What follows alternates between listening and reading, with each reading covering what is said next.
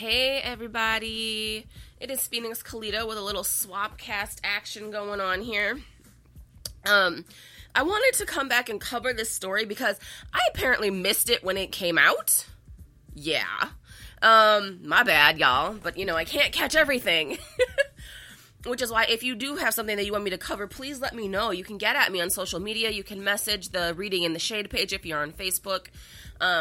If you're on Twitter, which is where I usually am, you can always hit up the my Twitter account. You can DM me. My DMs are open.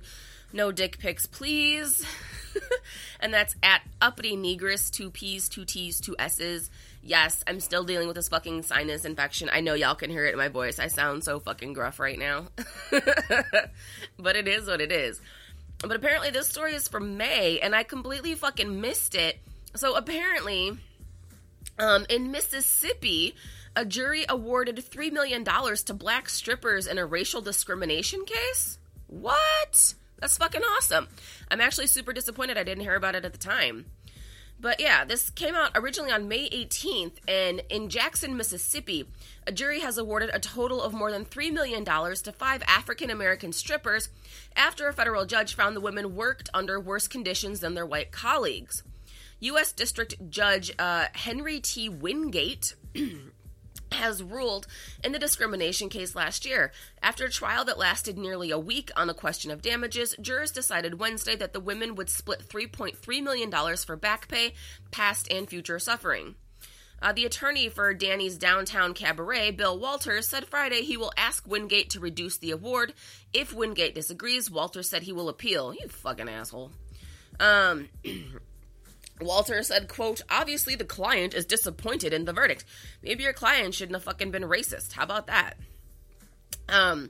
So the Equal Employment Opportunity Commission sued Danny's years ago, saying that the Jackson Club limited when black women could work and fined them $25 if they didn't show up for a shift.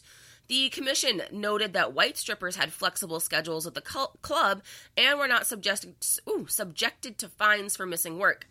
It also said a Danny's manager used racial slurs against black dancers, and Danny's owners forced black women to work at another Jackson club they owned called Black Diamonds, where conditions and security were worse and dancers were paid less.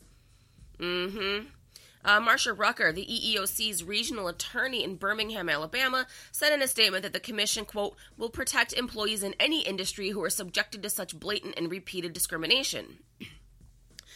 She continues, this quote, this case shows that the EEOC will sue any employer operating any type of business who violates federal anti-discrimination laws, especially who will not stop discriminating even after being given repeated chances to do so. The jury sent a powerful message to Danny's and any employer who thinks that they are above the law. I mean, that's fucking awesome, though. Right? I think that's cool as hell. I'm super excited about it. I'm really glad that they got that because it's so hard to win racial discrimination cases. It really fucking is. But in addition to that, I'm also just like, it's like bittersweet in a way, I guess. Because then I'm thinking, like, if sex work was decriminalized, what if, people who worked at brothels or had managers could fucking sue for that type of racial discrimination? Because that shit happens all the time. But it's like, who are you going to tell if you're working in an illegal brothel or you're working in, an illegal situation? Because a lot of places that hire multiple sex workers, and that's,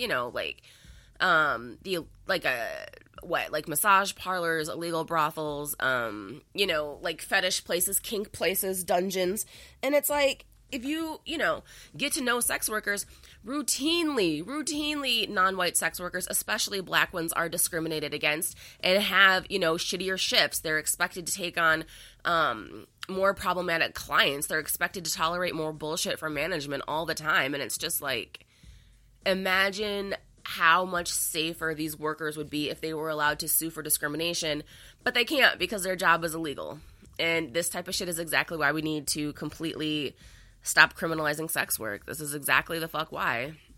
But no, I'm happy for these women. I'm glad they got their money. I hope that they are doing well with things. I hope that they're okay. So, yeah, I know, like, super short story, but, sometimes I gotta drop in a little fucking gem of good news. Because there's so much bad news when it comes to covering sex worker rights, But yeah, enjoy that. So that's happy. So black sex workers got paid for being racially discriminated against, right? I fucking love it. So yeah, that's going on. And I guess, I don't know, I gave y'all good news. I can kill the news, kill that vibe. There's a thread on Twitter. I suggest you read it.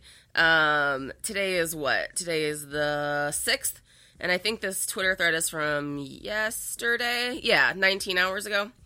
So it's from July 5th, and that's someone on Twitter named Amber Meow MTL.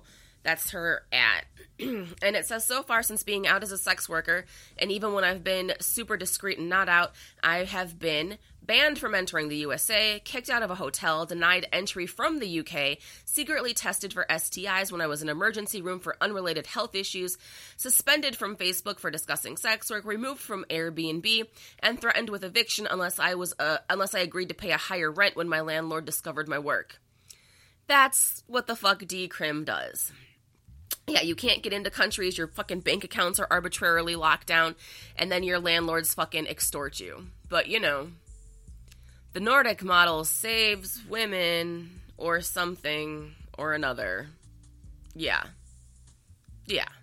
But yeah, so I just wanted to not kill the vibe, but, you know, just another reminder of what's at stake by not letting sex workers be able to come forward and be decriminalized. There's a fucking cost to it, and it's very unfortunate, and it's a fucking heavy one. But, yeah, I might actually try to hit this person up. I just went to their profile. I see they follow me on Twitter, and see if they would like to come on the show to talk about this. So you know what? I'm actually not going to go into detail, because they go into more detail in the thread answering questions about how these things happened.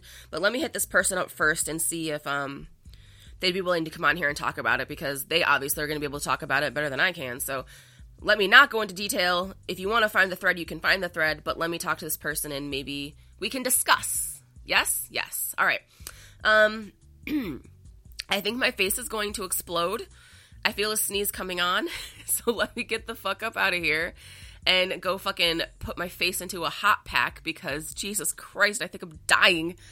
All right, let me get the fuck up out of here. Y'all, please stay safe, be well, do something kind for yourself, do something kind for someone else. All right, I love y'all.